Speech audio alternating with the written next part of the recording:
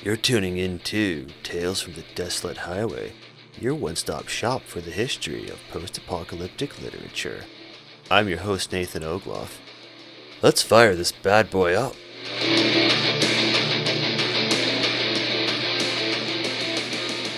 Alright guys, episode 8 of, well, you know what season. I'm gonna stop saying the episode number. We all know what it is from the episode name. What I will keep doing is tell you what's been going on with me. I stepped on the gas with my writing. Usually I give myself a split weekend, but last week, no days off for me. I mean, I'd get up in the morning and fuck around, but I'd always get something done by the end of the day. And this isn't really helping me get my shit done. I started doing work on my Ancalagon class tactical fleet carrier in Lego Studio. So all of my Lego creations are named after creatures from Middle-earth, and to make a long story short, this one is named after a dragon, and it's called a tactical fleet carrier because, well, that name just sounds badass and cool. I also got acupuncture from my shoulders. That was interesting. Wasn't as painful as I thought it would be. And that's pretty much it. So, no, if you're still listening and not bored, because you think I'm digressing, here's the book. The Scarlet Plague by Jack London. Now, there's a name for an author. Written in 1912. Yes, we are officially out of the double zeros portion of the 20th century. Don't know how long I'll be spending in the teens, and I have a feeling that post-World War II, we are going to have entire seasons within a particular decade. Anyway, before I talk about the book, I'll just give you some fun facts about Jack London. So, what struck me is that this guy died when he was 40. Jesus Christ. I'm like a little over 2 years from 40. I'd hate it if somebody told me, yep, 2 more years and that's it for you. Better hurry up and finish that novel. I'll probably end up publishing my first novel at 40 with the rate I'm going. And he also was an innovator in science fiction, which we will see a bit with this piece, but he was more so with some of his other works out there. And that's a little bit about the author. Now the book. So the book takes place in 2073, 60 years after a plague, big spoiler there, wipes out most of humanity. It starts out in the ruins of San Francisco, where a tribe of survivors has made their home. The main character is named James Smith, real original there, who actually used to be a professor of literature before the plague hit back in 2013. Now, coronavirus jokes aside, David Brin's The Postman also takes place in this year. So it's interesting that two authors separated by almost a century chose the same year as a date significant to their respective plots. Now, this whole story is James telling his grandsons about the Scarlet Plague and how it depopulated the world. His first grandson is named Edwin, and the other two are called Hoo Hoo and Hairlip. Why the names went on a tangent with the other two is beyond me. Maybe that was the child of James that was like, fuck it, there aren't any kids around to make fun of them. Let's just call them whatever we want. At this point in history, the kids live as primeval hunter-gatherers and have limited intellect, which is why they sometimes call the plague the Scarlet Death or the Red Death. And everyone here lives as hunter-gatherers because no one knows how to farm anymore. I need to give you a little bit of background about this. So, Jack London was a socialist and advocated for unions and wealth inequality reductions. Sounds like my kind of guy.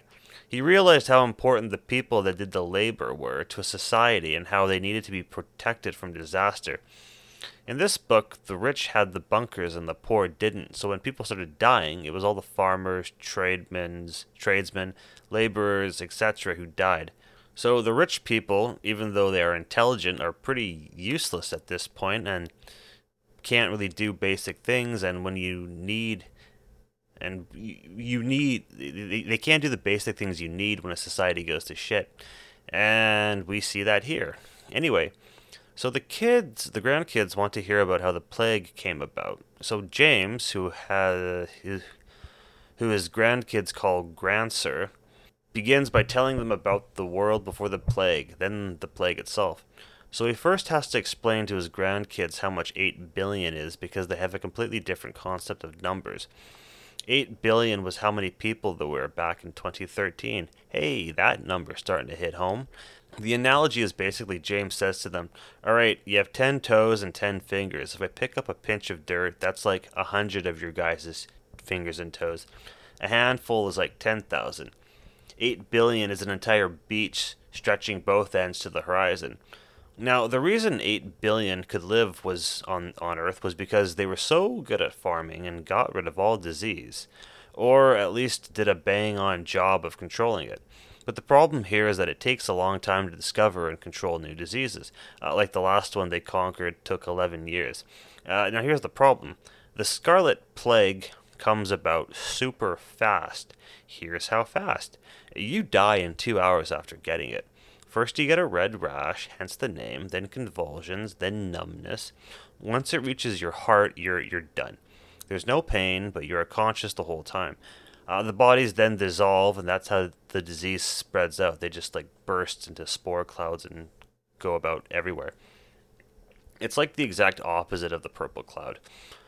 So when this plague first comes about, they're not sharing the news around the planet. Chicago has it for 2 weeks before they tell people. This is because they want to put it under control and not cause a panic. It's kind of like when you fuck up at work and quickly cover it so that your boss doesn't find out. All your boss sees is the end result, and then he or she says, hey, good job. It's kind of like that. Bear in mind they didn't have biohazard suits in 1912, so when everyone have treated the victims with gloves and face masks. And that's another problem. Once you treat the sick, you die. James seems to be fine, but his servants die because he comes from the upper class, and he tries to milk sympathy from his grandkids, but because he had to learn to cook and wash and clean for himself.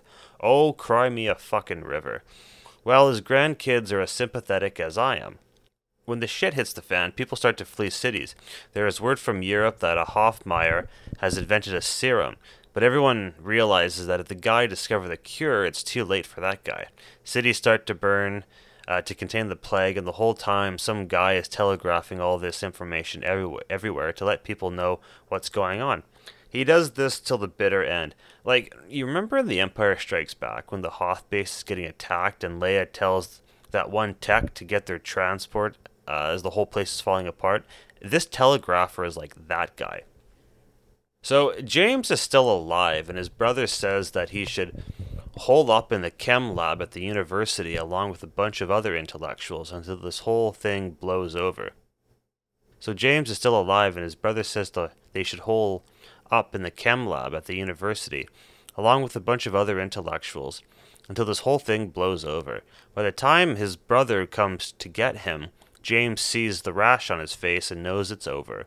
James carries out his brother's plans as the looting starts to happen. At this point, James knows a lot more people are going to die. And James is a firm believer in eugenics coming from the upper class and thinks that people are acting this way not because they're desperate, because it's in their nature. So James holes up with these others, but then these people start to get the disease one by one. When someone does, they tell them to go outside to not infect the others. Groups of people sleep in separate rooms. One day they wake up to see a whole group of people dead. They board up that room to contain the plague. This keeps happening, and they keep moving through the building, boarding up room after room. Eventually they realize they have to leave. James takes a man named Dombey and goes to another professor's house to get supplies and a car. They had cars by 1912. Jack London could have envisioned what they would likely be like by 2013. So they go to the house and see it burning down. A drunk man comes out waving a pistol. James doesn't do anything because the guy is drunk. Only when the drunk shoots Dombey does James shoot the drunk. He has a moment of regret, and there is he also the narration from Jack London, or not the narration, but the story, you get the real monster is man vibe here. So he gets the car and the supplies, but they could only have so many people in the car. They leave with the people that can't fit in the car walking alongside it. Food goes to waste in the fields, which here shows how even though they were able to make a bounty of food, it didn't do squat to counter the current situation in the long run. People start to die off until it's just him. He does tell his grandkids about the last airship he saw, but they don't really get it. James ends up in Yosemite Park for 3 years and gets some dogs. After a while, him and the dogs do need socialization, so he leaves to see what there is. He finds smoke from a fire and a man sitting next to it, but he doesn't believe it at first. It's only when the man speaks to James, James sees that he's real. He finds out that the man is named Bill and founded the Chauffeur tribe. This is one of the aspects of post-apocalyptic I like, when they take something trivial in our world, and it almost becomes honored in this one. He has a wife named Vesta who came from wealth, and the reason she survived was because her property was closed off once the plague hit. Bill, who is her chauffeur, left when it became all too real, but when he came back, he just saw her left, and just her only. Bill doesn't treat her well. Maybe rich person grudges, I don't know. The grandkids think it's great because they are barbaric little shits, and that's why. James, the whole time, is lamenting that it could have been him who hooked up with Vesta because they both come from the upper class. Bill talks about the different tribes out there, and eventually he takes Vesta to one of them. Lee, just leaving James to himself. James, I should have mentioned this earlier, did store some books in a secret location so that civilization will have something when it makes the slow crawl up. But James also suspects that all of this is a cycle that will repeat itself anyway. So he finishes the story, but instead of feeling sad for how much was lost, the grandkids think it's an amusing story, but kind of a bullshit one. They don't understand how far society fell and the importance of what was lost. And that's the book, which seems very current despite being written in 1912. It was inspired by The Mask of the Red Death by Edgar Allan Poe. It also did anticipate many of the anxieties of the atomic age.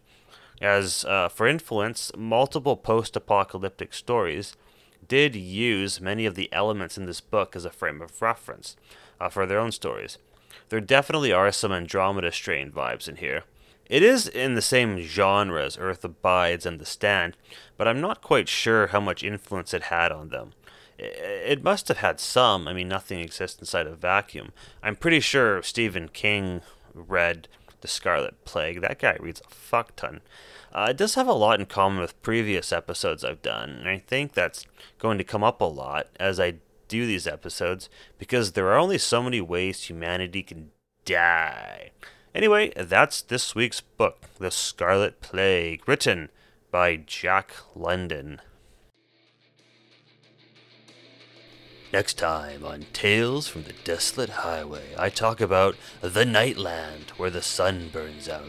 Sounds like somebody, again, reached into the future and pulled out another Danny Boyle film. I'm referring to Sunshine, of course. We'll have to wait to see if there's any similarity. You've been listening to another episode of Tales from the Desolate Highway. Make sure to follow me on Twitter at UnusualAuthor and Instagram at UnconventionalAuthor. As always, thanks for tuning in.